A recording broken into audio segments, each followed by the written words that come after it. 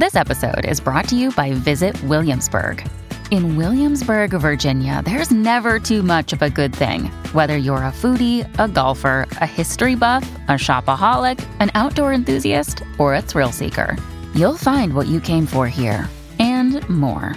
So ask yourself, what is it you want? Discover Williamsburg and plan your trip at visitwilliamsburg.com. When you need mealtime inspiration, it's worth shopping Kroger, where you'll find over 30,000 mouth-watering choices that excite your inner foodie. And no matter what tasty choice you make, you'll enjoy our everyday low prices, plus extra ways to save, like digital coupons worth over $600 each week. You can also save up to $1 off per gallon at the pump with fuel points. More savings and more inspiring flavors make shopping Kroger worth it every time. Kroger, fresh for everyone. Fuel restrictions apply. Our house, while we were both in it, exploded. I remember getting in the backyard, he was out there screaming my name. I wanted to know she was alive. I lost a good part of all 10 of my fingers. He's the man. He wants to fix it. He wants to take away my pain. He wants to take my frustration, and he can't. You need to let people in. You have to let it out. You have to talk. You have to let people help you, and they want to. You're not fooling anybody. When your wife is in the ICU and you're like, I'm okay, I'm fine, it's okay, I'm good, I'm fine. It's okay to talk about it.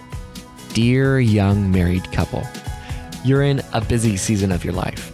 You're probably working and involved in ministry. On top of that, you might even be parents or students. You're maxed, but you really want to stay connected in your marriage. And that's why we're bringing this podcast to you.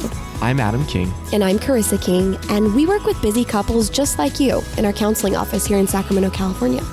We also work with couples all over the world through online counseling, and our couples are really just looking for ways to communicate with each other more effectively. Some of them are looking to heal from a breach in trust or find direction in fulfilling the purpose that God has for them. So come and join us as we have a conversation. We'll talk with therapists, authors, pastors, and other couples who will pour into us, giving us tools to become more intimately connected, get adventurous, and find purpose. Welcome to the Dear Young Married Couple podcast. Before we begin, we want to give a shout out to Mrs. Todd. Yeah, Mrs. Todd left a review on iTunes, and she said, "This podcast has blessed me and my hubby both more than you can know. I've listened to every single episode so far, and he is almost caught up as well. We're a young married couple just starting out that very much appreciate the help and work you guys are doing. So thank you." And we say thank you, Mrs. Todd. We love it when people share their reviews on iTunes.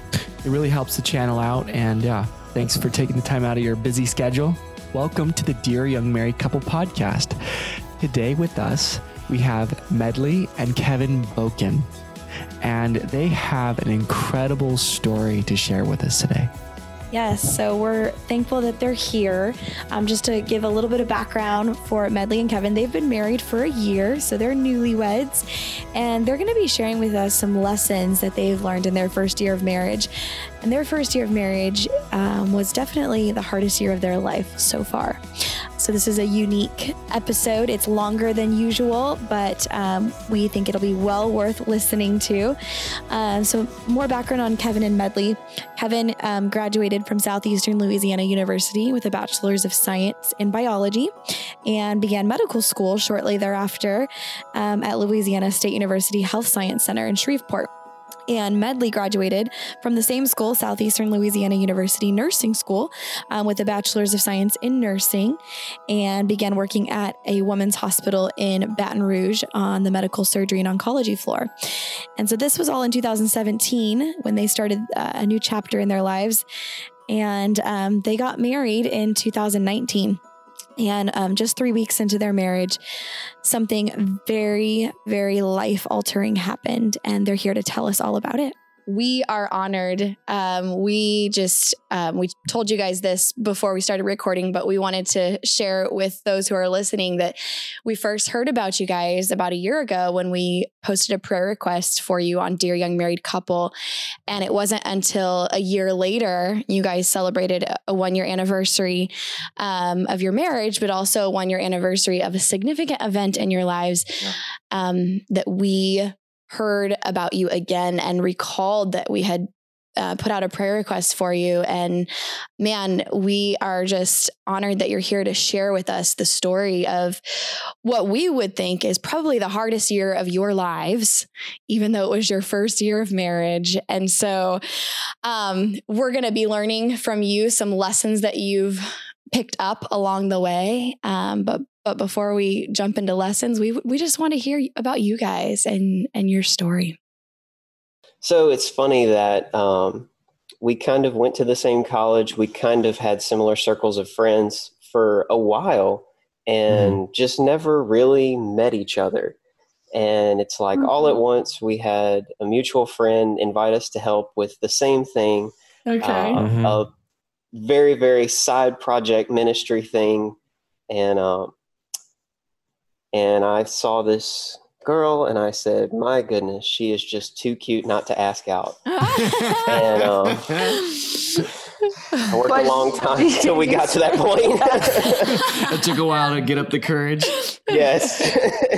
We tried to go, like the friend route and stuff. It was like really slow and cautious. And it was probably almost 2 years later before you actually asked me out. Okay. I mean, I knew this girl was super good looking. She was just, 10 out of 10 and everything. And I'm like, I can't just, go with this. Can't pass this up. Yeah. So, but we got to know each other, and it's funny that right before we started dating, our lives really changed a lot.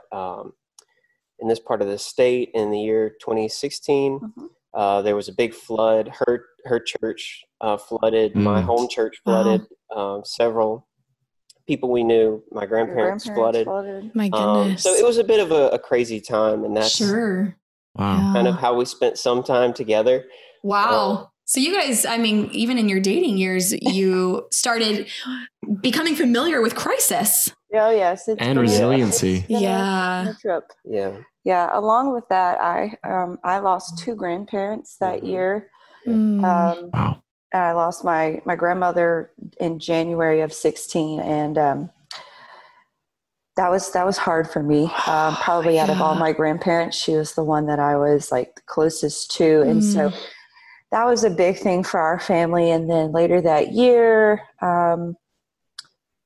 my grandfather on the other side of the family passed away, and that was hard. And then he's right, it flooded around the same time. And our church and several families in our church, and then his church and his grandparents, and a lot of people in your church. And actually my best friend who introduced us, her house flooded. And so that's actually where we spent some time.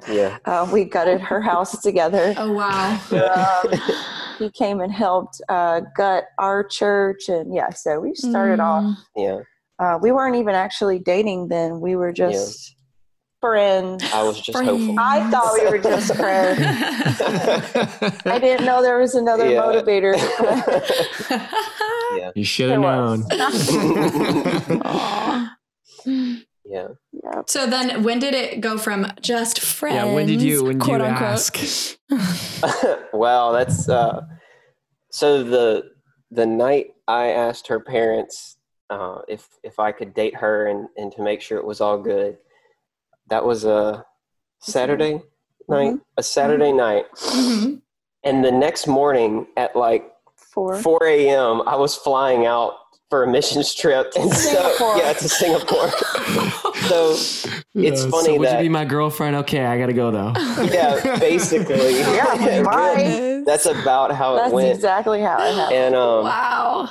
Yeah. So and then so you were long distance then for how long? Yeah. Well, yeah, that was in December, and then that was my last semester of college. Okay. We were both pretty busy. She was in nursing school. I was finishing up my undergrad. Okay. And then a little bit after that, I actually moved to Shreveport for medical school, which was really a lot for me. And so Yeah. it's like it continuously became longer and longer Yeah. distance. Wow. Mm. Aw. Even in the very beginning, we lived about an hour apart. So we both just had so much going on. We were both in school full time. We both had heavy, coursework. I was in nursing school and had clinicals, and I was very involved in my church. And Kevin was, finishing his undergrad and doing research and doing a lot of extra stuff at school, Yeah. and lots of honors programs and stuff.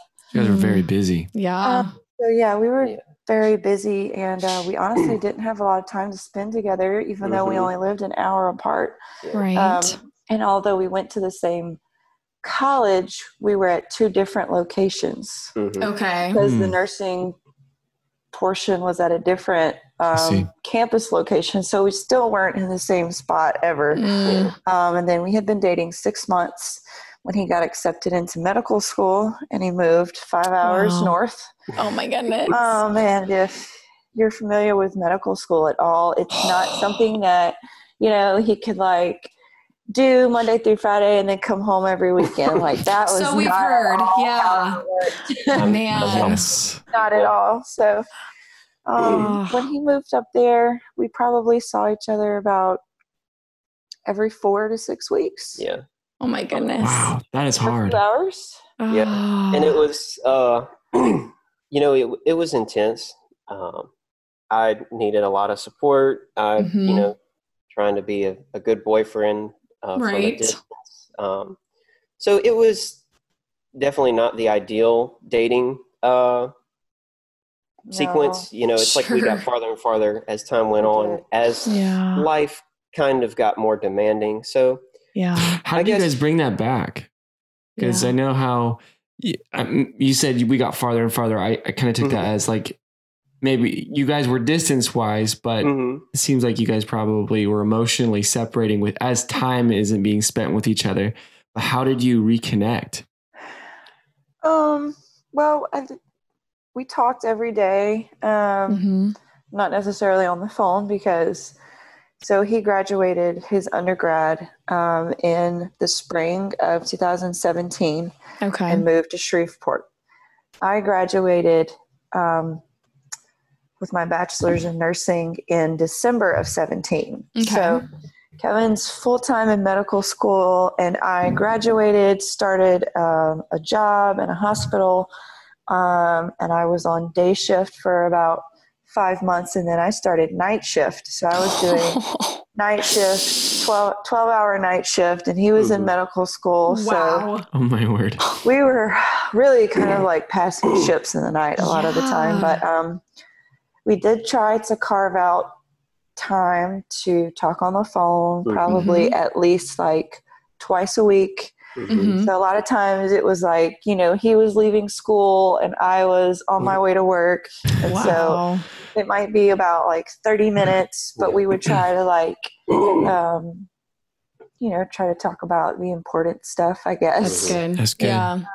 So you made it quality time, not just we tried. like Yeah. We tried. Because you didn't have quantity. Super successful, Yeah. but it was really hard, not gonna lie. Yeah. Sure. I think we started leaning on each other emotionally, as reasonably as you can. But, we really tried to be a comfort to each other. And, just knowing it's like, oh, she just got off work and so I can't talk to her for 3 hours because she has to sleep. So, it's like you have to use a little restraint. And so, we just had to learn to be more concise and to be kind of, I think we had to, we're very independent people by nature, but I think as far as in our relationship with each other, we had to learn to be independent because I couldn't always access him when I needed him because he would be in a lecture or he would be in the hospital, doing some patient thing or whatever. And he couldn't always access me because I was maybe sleeping or, so I think we really had to learn to be independent. Yeah, but, you did.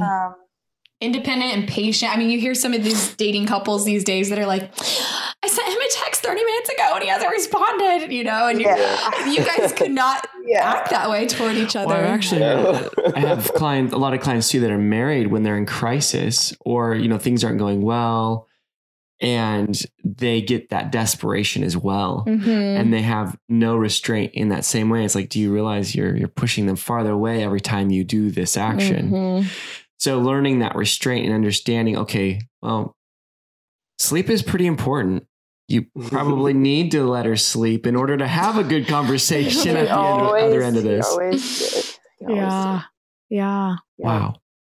So then it moved, despite being ships in the night, it moved into, I want to marry this person and be with them for the rest of my life.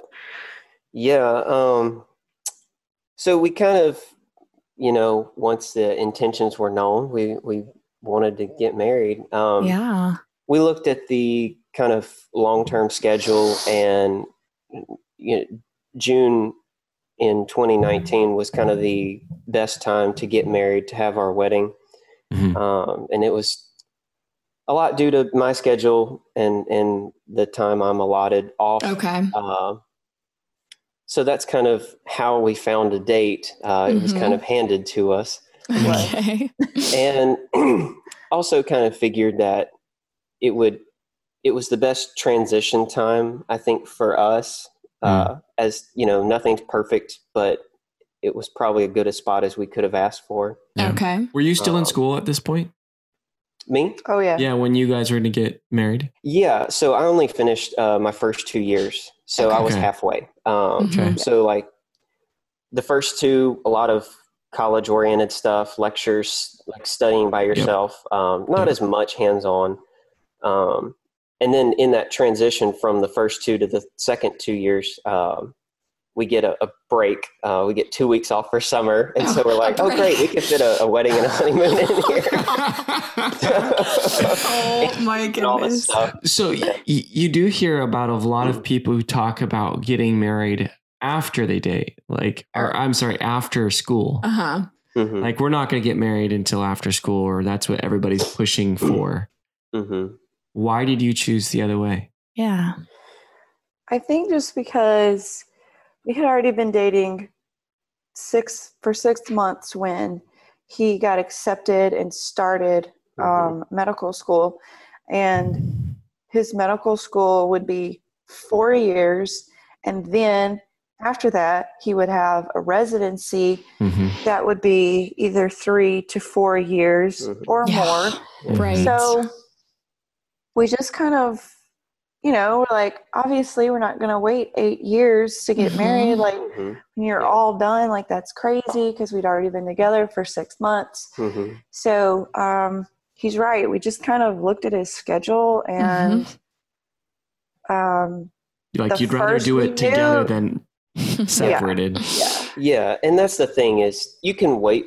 I mean, there are obviously instances where, you know, waiting might be better, but for us, it's kind of like, it's not going to be perfect if we go ahead and get married, but we would rather be together and just slog out these whatever years. And instead of waiting for a possibly more ideal time, we were just wanting to be married. We were ready to be together. I mean, we had both, you know, already graduated with our bachelor degrees, and I was working full time, and you know, we knew he was going to have a lot of schooling ahead. So to us, it just didn't really make any sense to wait until he was done. We're with you. We're with you. We did the same thing. Well, and like you said, Kevin, there might be those instances where it does benefit the couple to wait, you know, when you look at the benefits to risks ratio. But in a lot of cases, we are on that train of like, just, you know, get married and you can be in school while you're married. If you know that they're the one, you might as well work side by side in the coffee shop doing your homework rather than like having your emotional energy on this other side of the world, you know? So you guys just decided, hey, 2 weeks, we'll get married. We'll have a honeymoon. So you scheduled it. Well, you should tell them like how that all happened. So the reason that I get 2 weeks, technically if you looked at the schedule and a lot of schools do it similarly, if you looked at the end of second year, like in the beginning of third year, there's a long, like how many months, like 3 or 4 months, there's a long like off period. Okay. But that's not technically true. That's what they call dedicated study time, because you actually take your first national licensure exam, your step 1. Oh, okay. It's pretty infamous for med school students. And it's it's the biggest deal of med school, which is kind of sad that it's in the middle, but it really is the most important thing. So a lot of schools, you actually start studying from day 1. Okay. The reason we only had 2 weeks, I had to study, take my exam, and then I was done with second year. And then, all of that to say, he took his big licensure exam 5 days before our wedding. Yeah. So while she was planning a wedding and trying to get everything, I was missing in action. Whoa. I was just studying as much as I could. I was working nights full time. Yes, she was I was working. very involved at my church. Kevin's 5 hours away, studying his mind away, and And you're like, hello. Yeah. Wow. You're like, here's your suit. Put it on. This is where Pretty you much. walk. Basically. Pretty much. Oh my Did goodness. everything. She's the best planner ever. She's the best at a lot of things to do that on her own. Absolutely. Wow. So then how did your exam go, Kevin? I passed. Nice. And I couldn't be happier. That's funny. That was actually the first news I got when I woke up in my like normal hospital bed. I had 2 of my faculty there, and they said, "Congratulations!" And I'm out of it, and I'm like, why am I being congratulated? And they said, "You passed your exam." And I said, "I don't really care at this point. I'm just glad to be alive." But seriously, perspective, right? So then let's rewind. Yeah. What are you talking about with the hospital? Yeah. Tell us that story. We got married on June 15th, and then on July 9th, our house, while we were both in it, exploded. Oh my goodness, it was a gas explosion, and we almost died. Medley was more critical than I was, and so I woke up first, but basically right after the explosion, we had to be brought to the hospital and operated on immediately. Oh my goodness. Do you guys have memories of the actual explosion?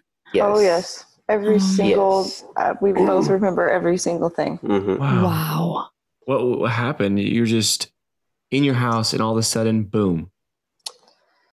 There was an open gas line in the house that was on for hours. Okay. When we came back. So let's back up. Yeah. We had been through a lot of issues with this house. It's a rental house. So we had been there in the house for 2.5 weeks already. We had no hot water, no washer and dryer, because a lot of stuff in the house was gas. Like the stove was gas, the water heater was gas, the dryer was a gas dryer, which we'd never heard of that before. Anyways, we had finally gotten the gas turned on that day. Mm-hmm. Kevin was at school. He was already well in his, second week of third year. Mm-hmm. I had come up after him a few days because he had to get back. We got back from our honeymoon. He had to go straight back to Shreveport to start orientation for his third year. Bam. I was still down here in the Baton Rouge area, which is where we're from. Okay. Packing boxes. And so I was a couple days behind him, just bringing some more stuff up. And our plan was we were going to get settled. I was going to unpack the house and get everything set up. Then I was going to start looking for a job up there. So we had gotten the gas turned on that day, finally, after living in the house 2.5 weeks with no hot water, all these things. Yeah. So we had gotten the gas turned on, and then I had left to run a lot of errands. Kevin had actually met me out. We had done a bunch of things, so we were gone from the house all day. After the gas had been turned on. We came back that evening, and things just kind of spiraled from there. We were in the house when it actually exploded. Yeah. So there was an open gas line that obviously we did not know about. Because it was just turned on. Yeah. Right. Yeah. And wow. Yeah. So the house exploded. And So then, Kevin, you woke up first after the house had exploded and you guys were burned at that point. And you woke up. What happened? Hey, friends. We'll be right back to our interview, but one quick note. If you love what you're listening to, you might also enjoy going through our card decks that we designed to help couples stay connected and in each other's world.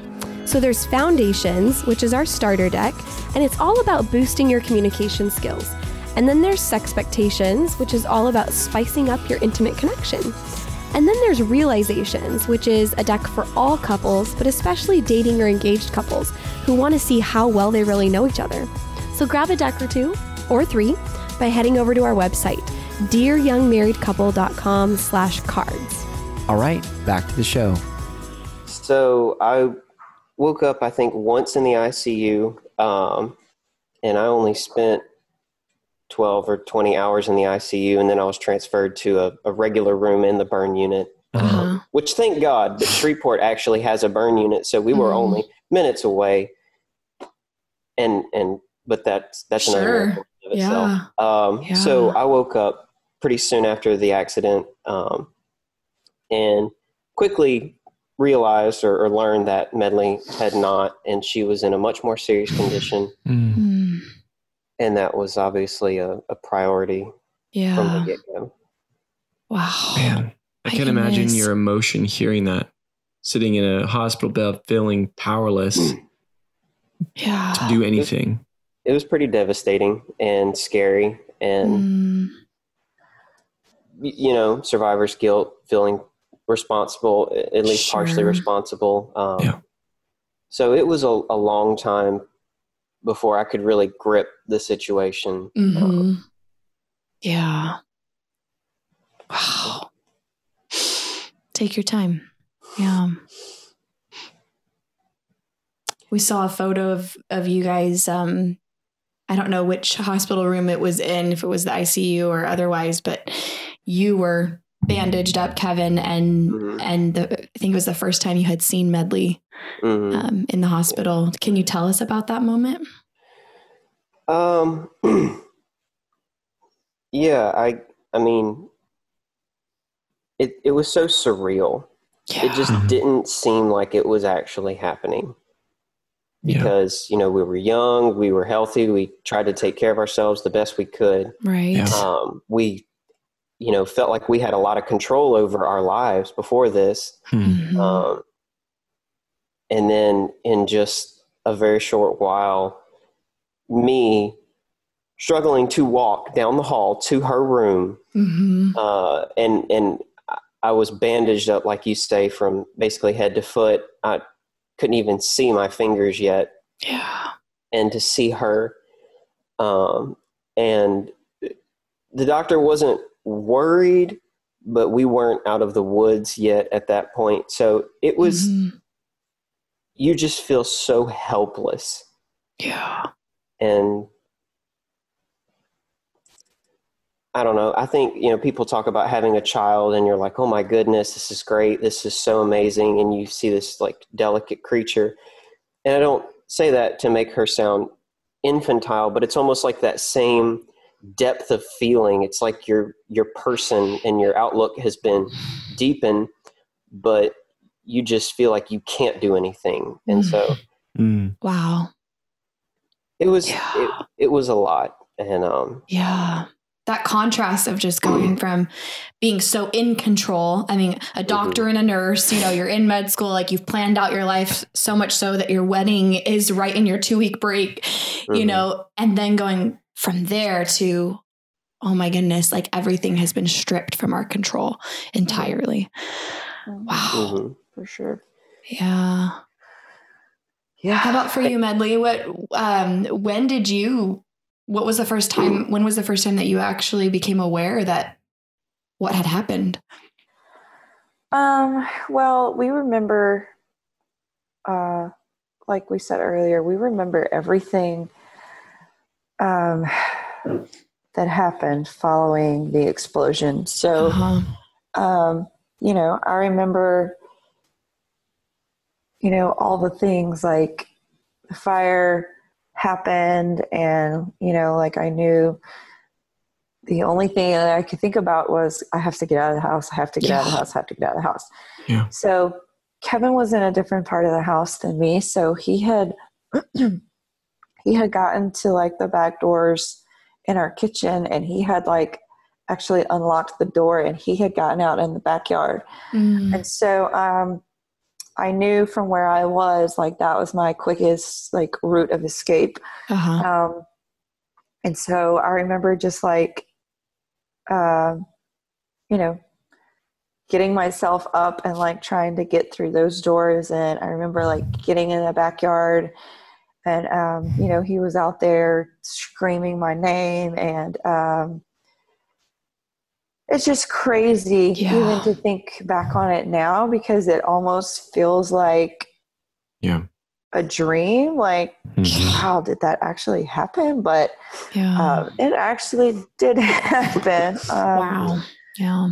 But the way that everything worked out that day was honestly miraculous in the midst of the worst possible situation. Tell us about that.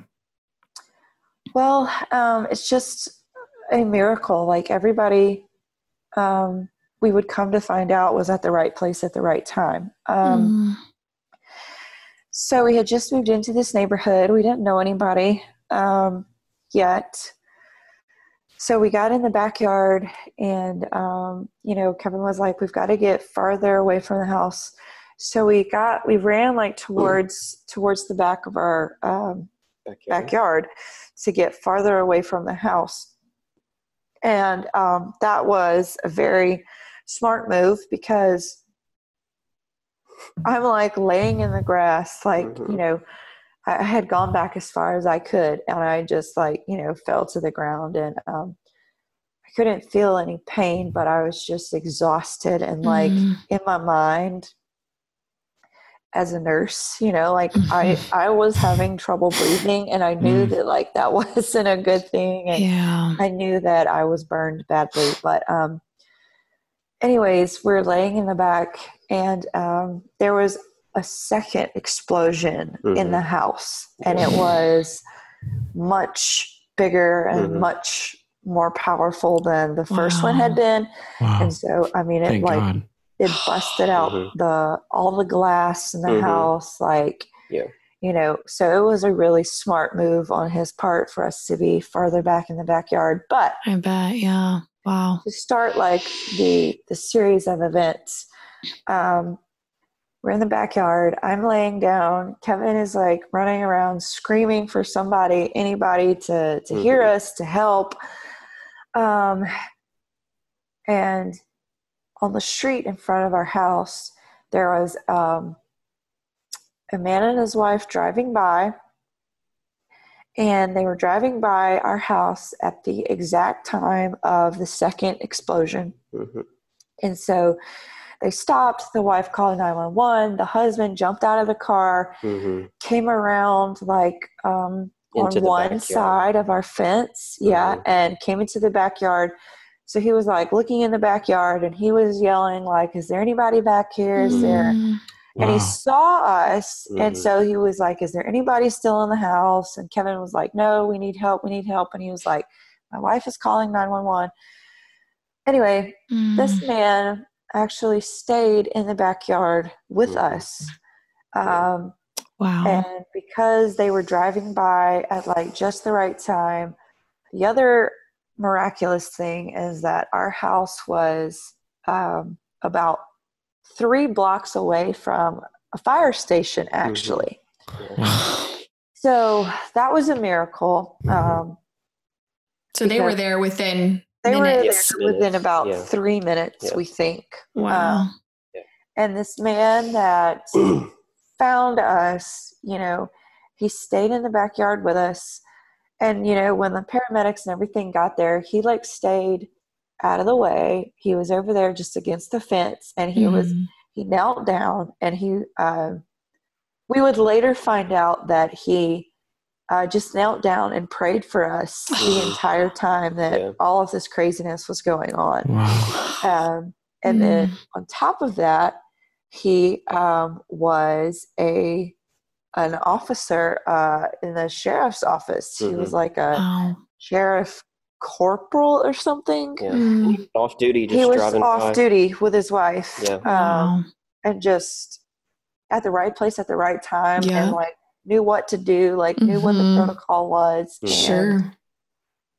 And felt the confidence to get out of his car and come back there and kind of search you out. No fear. I mean, we were actually surprised that somebody was like coming through the fence with like the house was still on fire, like, and just blew everything. up. Yeah. And he's like in regular clothes, like coming through our fence, making sure nobody else is in the house. Wow. And, That's amazing. So, What a bright spot in a dark day. Yeah. Yes. He really did put his life in danger. You know, obviously we didn't think, we were just like, great, this guy's here. He helped call the police. This is great. You know, thinking back on it, he could have easily been injured had he been next to the house when it actually really exploded or anything. So he really did put his life on the line. Yeah. And so that, because he appeared just a few seconds after the bigger explosion. So that means he was already out of his car and heading towards our house from the street when it exploded the second time. Yeah. And that's just like the first thing of all the things that were just like perfectly lined up. You know, the paramedics being there within 3 minutes. And your hospital had a burn unit. The hospital. That's huge. Just about 10 minutes away, 15 minutes away from us, has a well-known burn unit with amazing burn surgeons. And our burn surgeon, who is part of our family now, legitimately, you know, he has been doing this for 30 years. He's well-renowned, well-known. And, you know, just to add layers on layers to this, his son-in-law is an ER doctor, and his son-in-law was working in the ER when they got the call that they were bringing us in.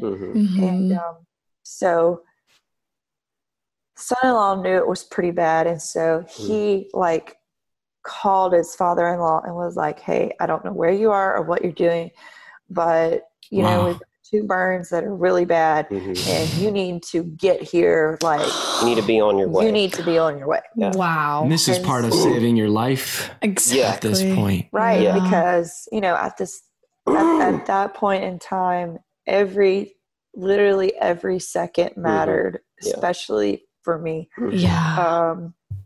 So he was like, okay, you know, like I'm on my way, like right now. You know, and we love to tell the story that he's a very, you know, faith-based man. And he was actually leaving a prayer meeting at his church on a Tuesday night. And he came straight from his prayer meeting to the hospital. That's incredible.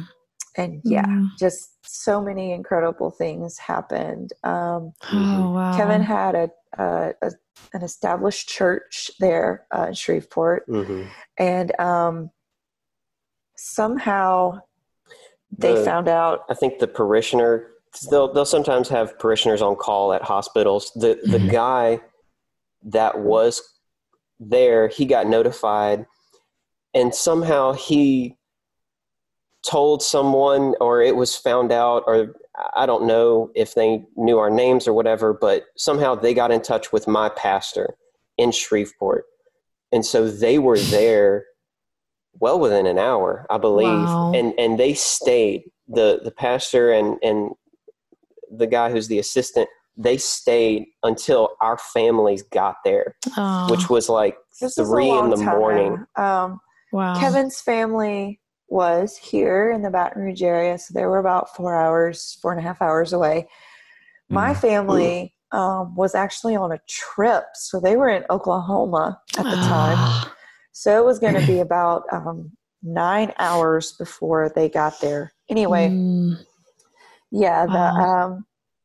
the parishioner on call that night, he came, of course, and prayed for us, but he knew there was another minister that used to be a parishioner at the hospital and our chaplain at the hospital. And so he knew the situation was bad. And so he said, I'm going to call him just to see if he'll pray. Mm-hmm. Well, it turns out that it was Kevin's pastor. Oh, wow. And the chaplain that was on call, he had no idea that there was a connection. But anyway, so it was very special to us because Kevin's pastor and they were there within an hour.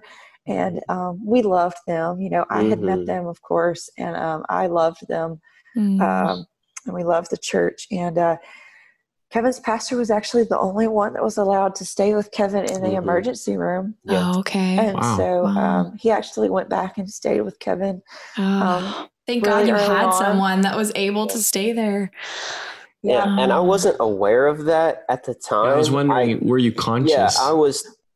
I remember after the explosion, I remember everything up until them putting me from the gurney from the ambulance onto the OR bed. So I remember them transferring me, and then I was pretty much gone. They tell me that because I was intubated, obviously you can't speak with a tube in your throat, that I was trying to ask how Medley was. But he couldn't talk. But so how do you say wife? Obviously, that everyone understands, you know. With the tube in your mouth. Yeah. Right. His pastor was back there, and I think his wife too. No, she wasn't. Because she was the one who said he's talking about his wife. No, Brother Daniels was. I think it was. Brother Daniels told me. Okay. Brother Daniels told me. It was him. Gotcha. Anyways, Evan was like gesturing to his left hand. My finger. And he was trying to gesture to like his ring finger. And so the nurses were like, is your finger hurt? They're like, is your finger is your finger hurting? Oh, it's his ring finger. They're talking. So like, the nurse, they were like, he's talking about his ring. He's talking about his ring.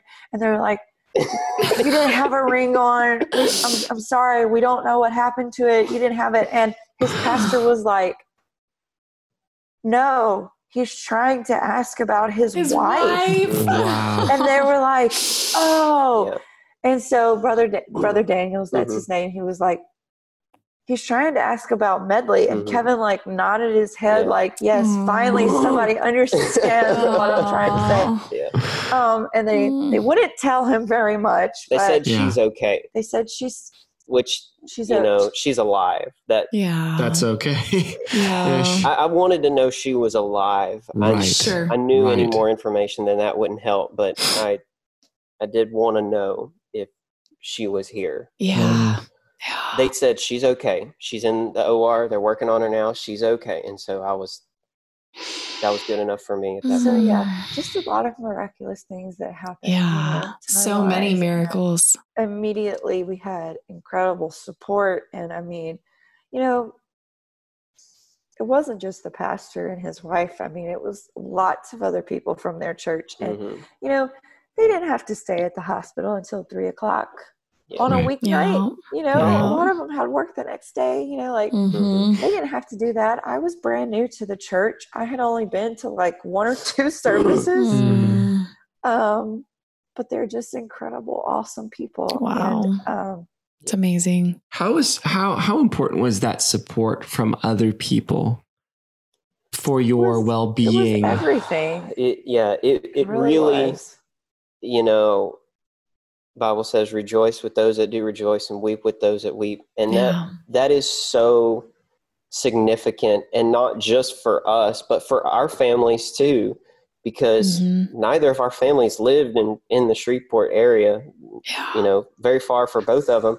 And so for them to be there by themselves, you know, that's a lot. And so the fact that we had all these other people, church members, whomever, just being a comfort was amazing for us, but it was also amazing for our family.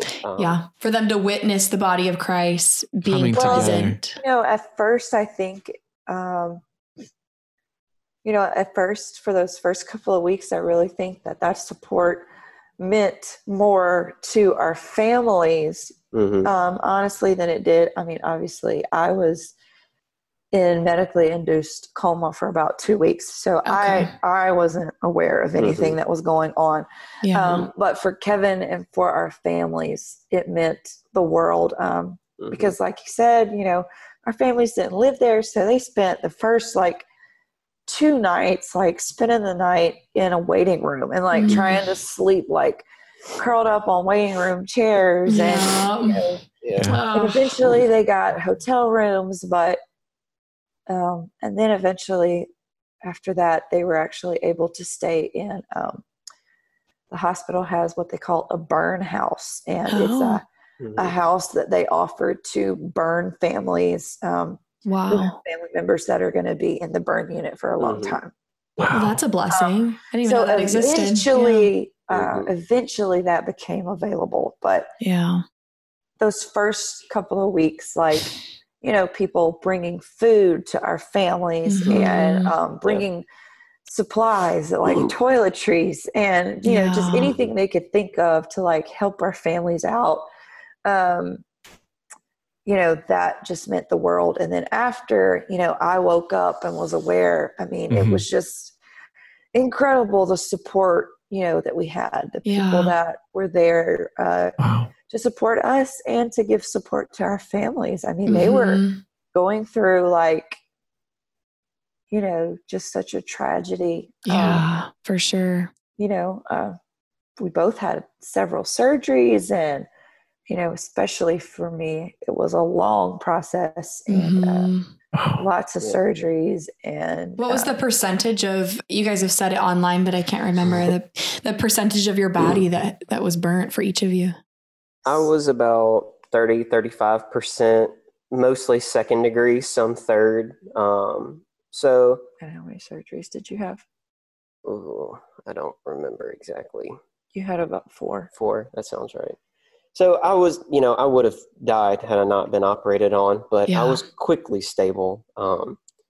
Medley was much more severe. He was in the ICU for about a day, and he was in the hospital for about 2 weeks. 3 weeks? 3 weeks. 3 weeks. Wow. And he had about 4 surgeries. I was burned 96%. Man. Second and third.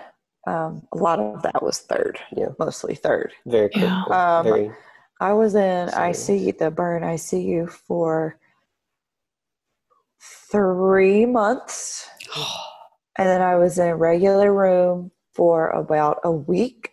And then I was transferred to an LTAC hospital.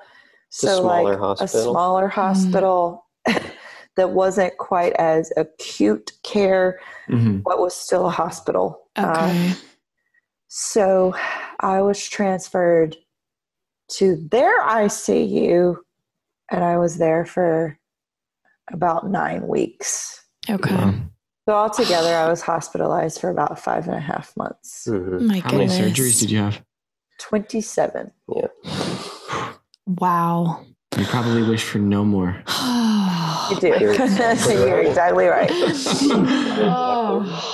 Yeah. Wow. Get old.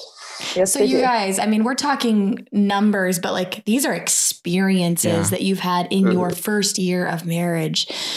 Talk to us about, I mean, okay, so I'm hearing a lot of optimism. Like even from the beginning, Kevin, you were like, and even gratitude. Gratitude, optimism. What other character traits would you say were present for you and people need to have present in order to make it through a crisis? Well, I definitely did not feel optimistic in the beginning. Okay. I just want to let that be made plain. Okay. I am not going to sugarcoat it. I had a pretty bleak outlook and I felt really bad. I felt like a failure, actually, because I thought, what kind of husband has his wife in the hospital? Even though, we didn't ask for this, but I would say for someone who goes through this, you need to let people in. You have to let it out. You have to talk. You have to let people help you. And they want to. You're not fooling anybody. When your wife is in the ICU and you're like, I'm okay, I'm fine. It's okay. I'm good. I'm fine. It's okay to talk about it. It's okay to not be okay. And for people who I guess are around someone who needs help, I mean, I guess I'm speaking to me. It's okay to push a little bit. Obviously, you don't want to beat anyone over the head and say, no, stay home, sleep, whatever. But sometimes you have to be a little forceful and say, no, it's okay. And just, I don't know, almost smother them with love a little bit. Sure. Not true for everybody, but I guess for me, I was just so resistant to saying I'm not okay. And what did that mean to you to say you were not okay? That you're scared and you feel like it's your fault and you feel like a failure and like you could have done so much better. I really, and both of us had this, but a lot of PTSD when we first woke up. And big time. For us, part of that was reliving the event. And so you're constantly thinking, why did I do that? I knew I shouldn't have done that. I should have done this differently. You're blaming yourself so much. Sure. And that just doesn't solve anything. Okay, yeah, maybe you could have done something better, but who cares at that point? It's not helpful. So I guess you need to not bear that weight in a sense of guilt. It's okay to be semi-responsible and to do what you can to help, but from a negative aspect, beating yourself up doesn't help. Yeah. And sometimes people have to help you take that burden off. Because you can tell yourself, I know it's not my fault. I know it's not my fault. But sometimes you need that counsel, that communication, that confirmation from others. Yeah. Yep. Absolutely. Wow. So as far as your encouragement to each other, I mean, we're talking about outside people encouraging you, but I mean, you guys are newlyweds and you're just figuring this out. Yeah. I mean, your dating years started. Yeah, for sure. So you started off encouraging each other through crisis in your dating years, but now you experienced the biggest crisis of your lives, bigger than most people would ever experience. How did you encourage each other through that just in the last 6 months or so? I think that when you're in the midst of it, like when I was in the hospital and, even, the first several months after I came home from the hospital, I think we were both so focused on just getting through the day and the physical, so much physical pain that I was going through and things that I was not able to do physically. And so for a long time, I think it was just us just trying to get through the day. And Kevin's always been, an encourager, for me, like, it's going to be okay. You're going to be okay. It's not always going to be this bad. Like, and he's always been right there, helping me and taking care of me. But, you know, I think we've both seen kind of like a shift. Once we've gotten past some of like the critical physical things, we've begun to deal with a lot more mental and emotional things. And I think, I mean, the physical thing is always there, you know, like I lost a good part of all 10 of my fingers. And, you know, I've had some, you know, other disabilities, you know, and I'm still in lots of therapy, physical therapy, occupational speech, every kind of therapy you can imagine, I'm in it. But as I am able to do more things and I learn to cope with my new disabilities and find independence, that's kind of what I'm talking about. It kind of shifts from I'm not in as much physical pain, and he doesn't have to help me as much. He still has to help me a lot. Don't get me wrong. He doesn't have to do every little thing for me like he did for months. It's definitely shifted to us being able to spend more time dealing with the emotional and the mental side of things. And I think when you're in a crisis, even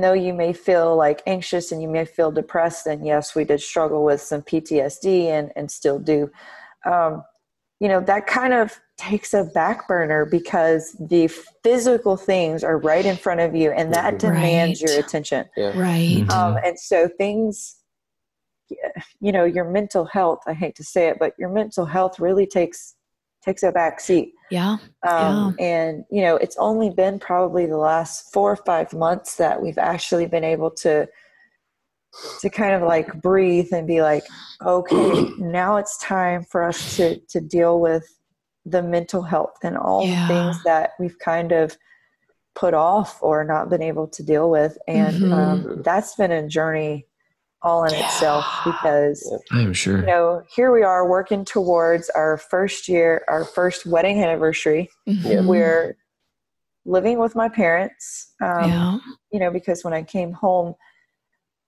I required so much care and so much attention. Like there's no way Kevin could have done it by himself. And we had to move in with my parents to have, you know, that support, to have their help. Totally makes sense. You know, and we're still kind of in that transition period. You know, we're working towards being independent and being on our own.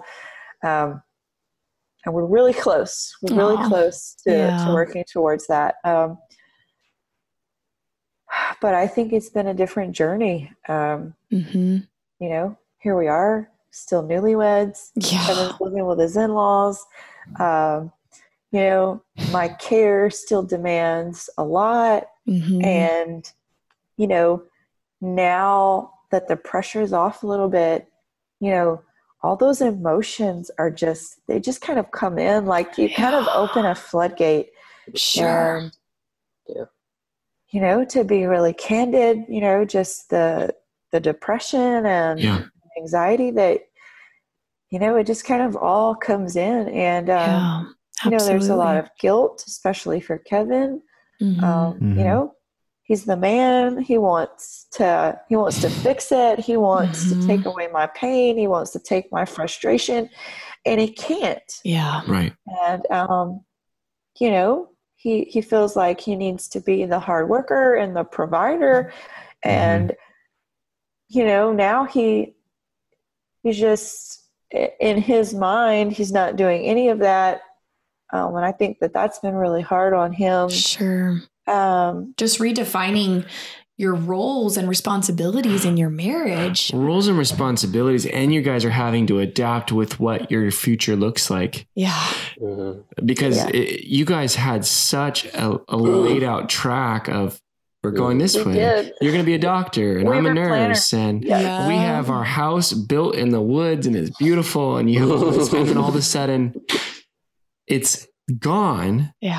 And you're having to redefine what your life looks like, your mental health, your physical health, like everything. So it's almost like you're building from the ground up. And I'm sure that's probably so overwhelming. And something that, you know, he and I have talked about throughout this journey, and we've kind of like laughed when we said this, but it's really so true.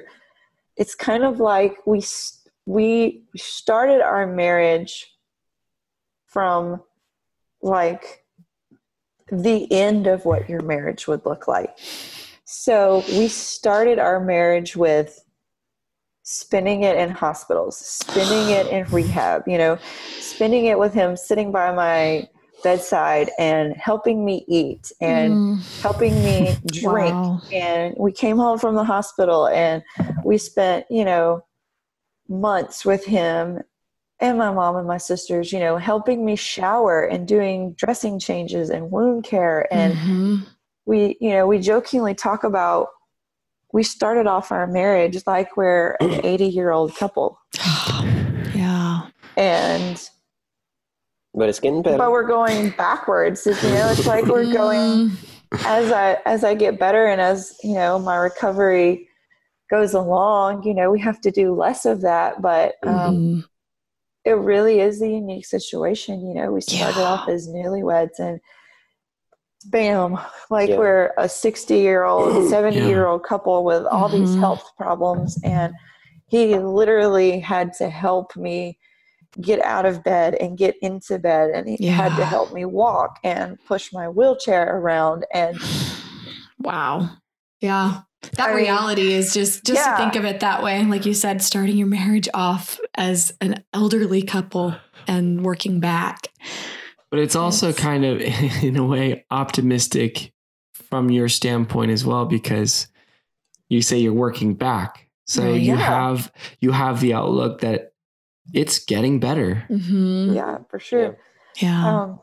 We're super blessed. My recovery has come a long way. And we've had awesome teams of people, friends and family being supportive, and awesome teams of medical professionals, and all of our therapists and our doctors. And, speaking of that, another miraculous thing kind of that happened with my recovery, our burn surgeon, he's so near and dear to our hearts. And, he's been doing this for 35 years. And I was one of the worst burns he's ever treated. Wow. And when we were like leaving the rehab hospital, or that actually wasn't even his hospital, but he knew we were going back home. He told us, he said, it's your recovery is miraculous. And he said that I was, timeline wise, I was about 30% ahead of schedule. Wow. For normal, burn patients and their recovery. So wow. Kevin's right. We have not always been optimistic. Neither one of us. Resilient, that's for sure. I think that's the resilience, though, that Chris is saying that you guys have. Yeah. Which is really encouraging. When we really take time to look back at where we've come from, I think we realize how far, the Lord has brought us. And, although it is hard and it's a fight, day in and day out, especially my recovery it's a physical fight, with my physical disabilities, but, it really is amazing how far I've been able to come in just over a year. And, we have tried to encourage each other and be there. I have bad days and good days, and Kevin has bad days and good days. And some days, we both have bad days together. Sure. And sometimes, it's not always good to be on the same page. No, it's not. But I think a lot of the time we don't have bad days on the same days. And I think that is really thank God a good thing because, yes, you know, I can encourage Kevin on his bad days and he can encourage me on my bad days. Mm-hmm. And how do you guys stay not on the same page? I don't know. I don't know. So your day's Saturday, my day's Friday. Yeah. Well, how do you guys stay connected? That's what I was wanting to ask. Yeah. So you have all of these people pouring into your lives from, you know, week 3 of your marriage. And they're so present, physically present in every way, helping you like with your activities of daily living, like every single aspect of your life. How do you guys stay connected and like have that time where it's just you guys and not other people pouring in? How does that work for you? I would say it's probably not always perfect, and it's not as good probably as it could be. But I think that it is important to kind of set boundaries, especially when you live with another family unit. And, you know, I think in some ways, Kevin and I have tried to kind of set some boundaries and kind of tried to set aside at least a little bit of time that we can be, you know, alone, that it's just the two of us. You know, whether that's, I'll tell you, a lot of times what it is Kevin takes me to physical therapy and occupational therapy. And thankfully all of that is like in one building. It's the same facility. So a lot of times, you know, what we do, I go to therapy and I'm usually there for about 3.5, 4 hours. And, you know, Kevin will take that time to go and do something by himself to kind of like get a break, to kind of separate, you know, whatever it is that he's doing. But then when he comes back and picks me up, a lot of times we try to like, sometimes we just drive around in the car and talk. Sometimes we go somewhere. A lot of times we'll like get a meal together after therapy and honestly just kind of spend some time, you know, just the two of us. And just talking about the day or about, you know, whatever. That's good. That's so valuable. Yeah. I love that. I love that you actually have it carved out where it's like, okay, whenever we go to therapy. Well, these guys are they're experienced at carving out little times. Yeah. And it's funny. We've kind of like looked back at all of our dating years since all this has happened. And we're like, you know, our dating years weren't easy. Our engagement wasn't easy. We had to fight for everything. And, you know, God, I guess he knew what he was doing. He was preparing us for this. It was never convenient. No. And, you know, it's amazing. You want something, you have to work for it. And, you know, like some people who spend every day of their dating lives together, you know, someone has to go away for a week. They just think that's the end of the world. And well, maybe, but when you have had like, you know, oh, here's our weekend of the month, or I'll see you in 3 weeks, you know, several days together feels like forever. So, it kind of gives you a scale or a spectrum, a different outline. Yeah. A spectrum. Yeah, for sure. Yeah. What have you guys, the biggest lessons that you guys have learned about marriage, and maybe even about yourself through all of this? You can go first. Being patient and assuming the best. You can always take things in the worst way. good morning. What do you mean good morning? You didn't say it like that yesterday. You can really read into everything in the worst way. And totally. That is the fastest way to being miserable. Just like you have to assume the best. If you always look at everything in the worst way, you will be miserable, even on a great day.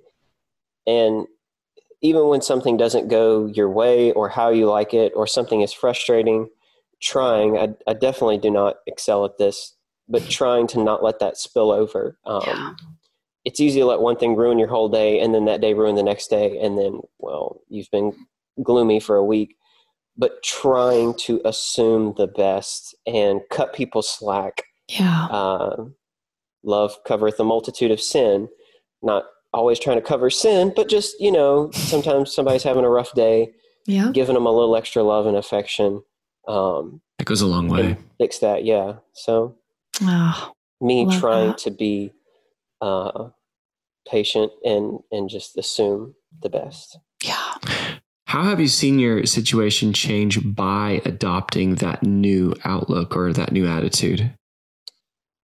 Less miserable, less frustrated, really. And you can appreciate things. I don't think you can appreciate something if you only see what's wrong with it, because you have an unappreciative view. But even when, I wanted to go here, but the restaurant's closed, or they're no longer letting us sit down, or whatever, Right. Well, you could let that ruin your evening, or say, we haven't been here in a while. And may sound like an insignificant thing, but I know things like that can bother me and can bother people. Yeah. And then that allows you to enjoy your evening, to enjoy each other, to enjoy your time. Yeah. Yeah. That's good. And just to not be so mad or angry or miserable.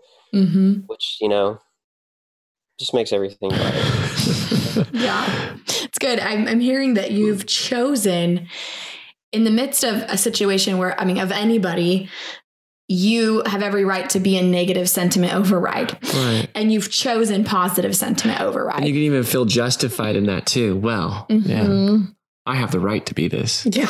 Self-pity is a dangerous thing. It is, yeah. It always feels self-justified. How about for you, Medley, something that you've learned about marriage, relationships, or just about yourself? I think overall, like, this entire experience has certainly shifted our perspective. And I think it really kind of helps our outlook on life, because, everything that couples might kind of fight about and argue about, like finances and, all these other things that, a lot of people struggle with in their marriage. I think for us, it's kind of like everything kind of pales in comparison to what we've been through. So it's actually a really great thing, because we can look at pretty much any situation and it doesn't seem nearly as overwhelming or scary to us, okay, let's sit down and have a conversation about finances. We may not agree 100%, but it's not really an issue for us to talk about it and come to a compromise, because it just pales in comparison to, our experiences thus far. And, huge perspective shift. Absolutely. Another thing, I think that it has, like he said, something that I've learned is, you don't always see people struggle. For us, people always see part of my struggle, because it's very outward, with my appearance and all of my scars and, my fingers and everything. It's very apparent. And so it's a lot of the time it's easy for people to to give me grace and give me compassion, you know, because they can see it. Yeah. But I think something that I've learned, and this is something I knew already, but it's just really been driven home for me, is you don't always see people struggle. You know, like for Kevin has thankfully healed, and he does have some scarring, but it's in places that, you know, people can't see. Sure. And so if people just see him out in public, you know, they would have no idea everything that he's been through and everything that he's going through. Right. And I think for me, that's really been something that I've held on to is, you know, my own husband. People don't see everything that he's going through and everything that he's struggling with. And I think we've both kind of tried to turn that around. That's one reason that we've been so open on our Facebook page, because, and you know, y'all are therapists, y'all have had so many patients that, you know, y'all have talked with, I'm sure that people would never know the struggles that they've been with, you know, like, you know, people go through abuse as children, even as adults, and you can't see that kind of stuff from the outside. You're so right. So I think it's a great reminder for us to be compassionate and to always try to give people grace, and especially to give each other grace. You know, even maybe when we feel like they don't deserve it, but trying to just always put yourself in the other person's shoes. I think that's something that Kevin and I have tried to do a lot. I try to put myself in his shoes and how he feels, and he's done that, of course, a lot with me. And I think that can really shift your perspective if you genuinely and truthfully will put yourself in your spouse's shoes and try to see how they might feel about something. It gives you a totally different feeling and opinion, and you're able to be like, okay, let's take a deep breath, step away from this conflict and our frustration and our anger. And if you can truly, you know, like, see how they feel without getting offended. It makes a world of difference in resolving conflict. It's beautiful. And, you know, just moving forward and being able to, you know. And it's not easy. It's, and, you know, it's easy to say. It's not always easy to do, to admit when you're wrong or you're sorry. Or be able to say that you're sorry and be able to forgive quickly. Yes. That is huge. Important and huge, and something that we're not always good at, but something that we're striving towards. That's awesome. This has been absolutely incredible, you guys. Just hearing your story and being able to reflect on the lessons you've learned and how we can implement that in our lives. Because no two stories are the same. So nobody's going to hear this story and be like, oh yeah, I've been through the exact same thing, you know, but if they can hear it and say, oh, I can relate to that piece, or, oh man, if and when we hit a crisis of any kind, if we can just learn that lesson that you've learned and apply it in our lives, then people can be in a much better place by applying some of these things. So thank you so much, you guys. So big. Thank y'all. We really don't even feel, you know, deserving of any of this opportunity, you know, or the page. You know, we've been amazed that people have stuck with our story, you know, like. Can you share with the folks who are listening where to find your page and follow your story? So back when this first happened, our friends started a recovery page on Facebook. It's called Kevin and Medley's Road to Recovery. So you can find it on Facebook. You can also find it on Instagram. We'll link it here in the show notes as well. So yeah, our friends initially started that right after this incident happened, just as a way to like keep people updated, you know, like all in the same place, because honestly, sadly, it's easier to use social media than it is to like text and call, like, you know, all of these people. Yeah. So it started out as a prayer request that grew like wildfire, and we were overwhelmed with how many people shared, you know, like the prayer request. And then it's cool to find out even y'all shared it on y'all's social media.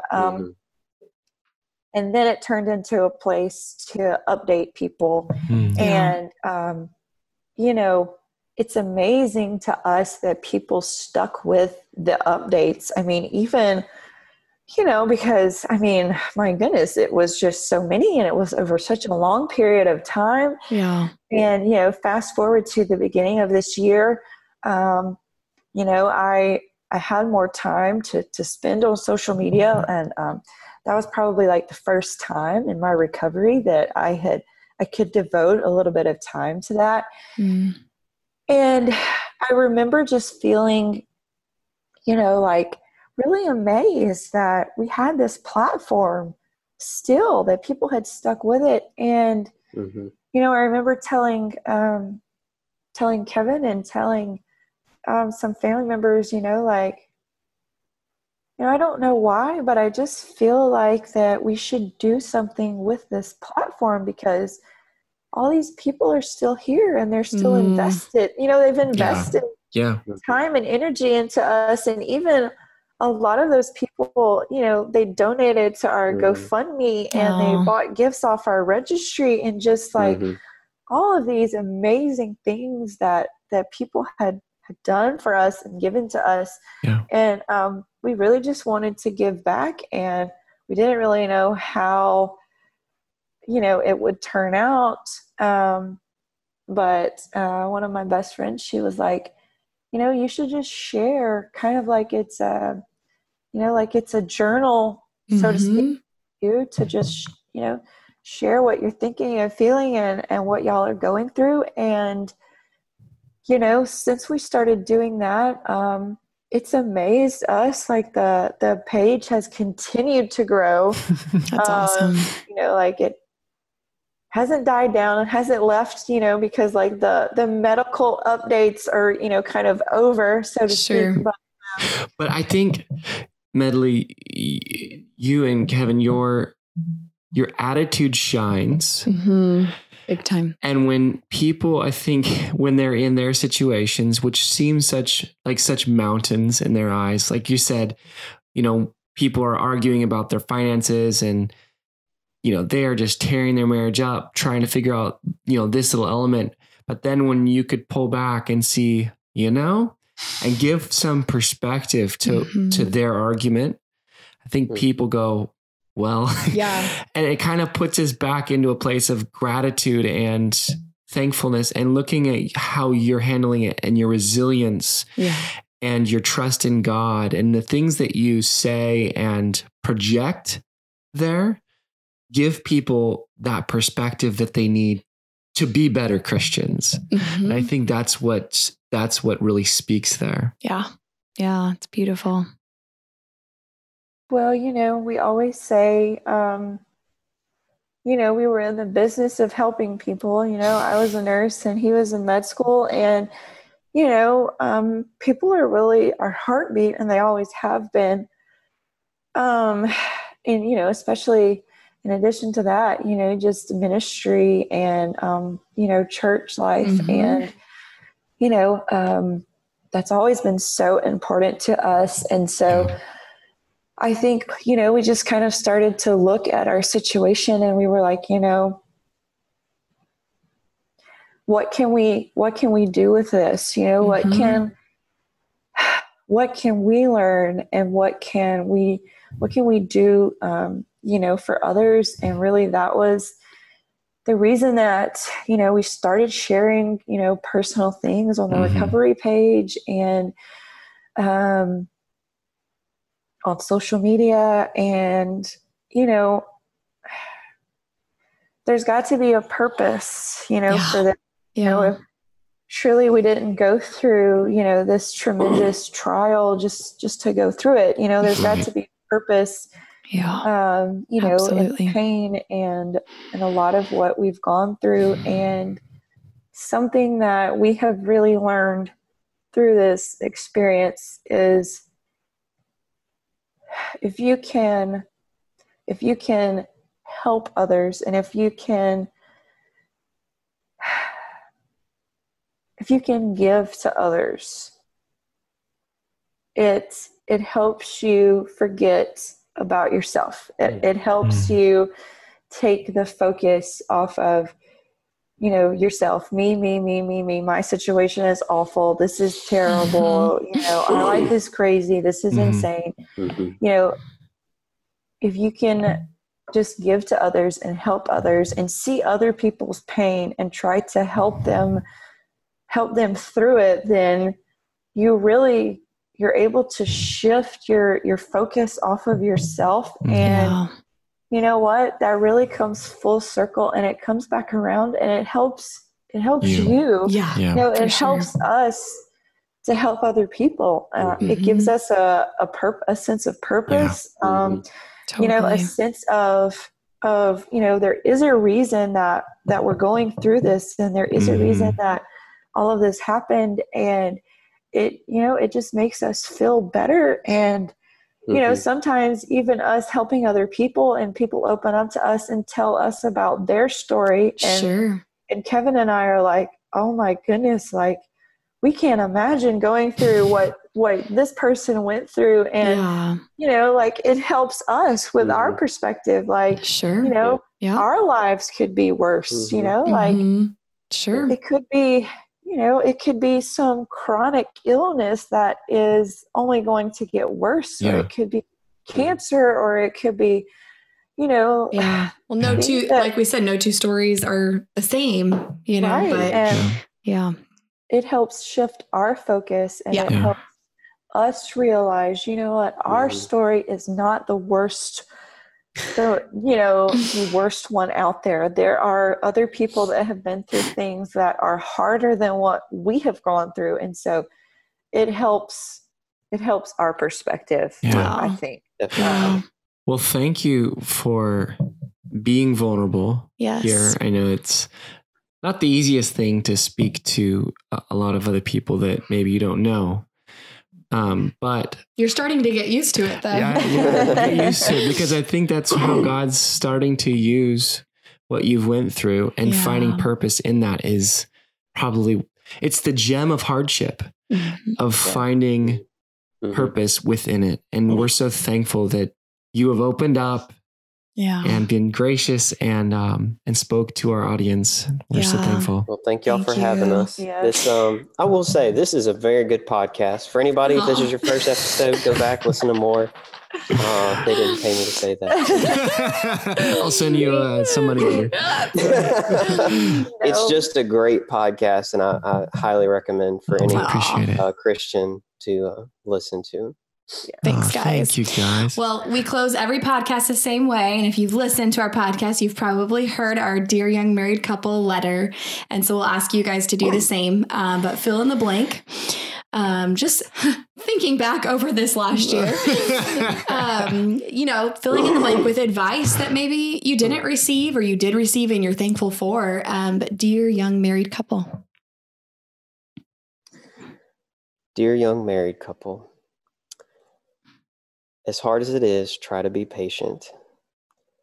Be open with your spouse about what you need, and don't ever be stingy with your love or affection.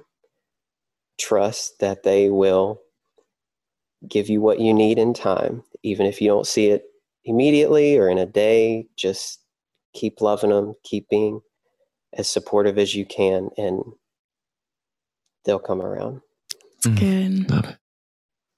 And, you know, just give grace, whether it's you feel it's deserved or not, and try to see the world through their eyes, you know, step in their shoes, and it'll change your perspective and your outlook, and help you be stronger and on the same page. Beautiful. Kevin Medley, thank you guys so much. We appreciate it, and we're fans of your story and what you're doing. Yes. We love it. The purpose you found in it. You guys are awesome. All right. And anyone who wants to follow their story, like we said, we're linking everything here in the show notes so you can get connected with them and follow along and learn what they're learning along the way. All right, friends, we really hope that you got a ton out of today's conversation.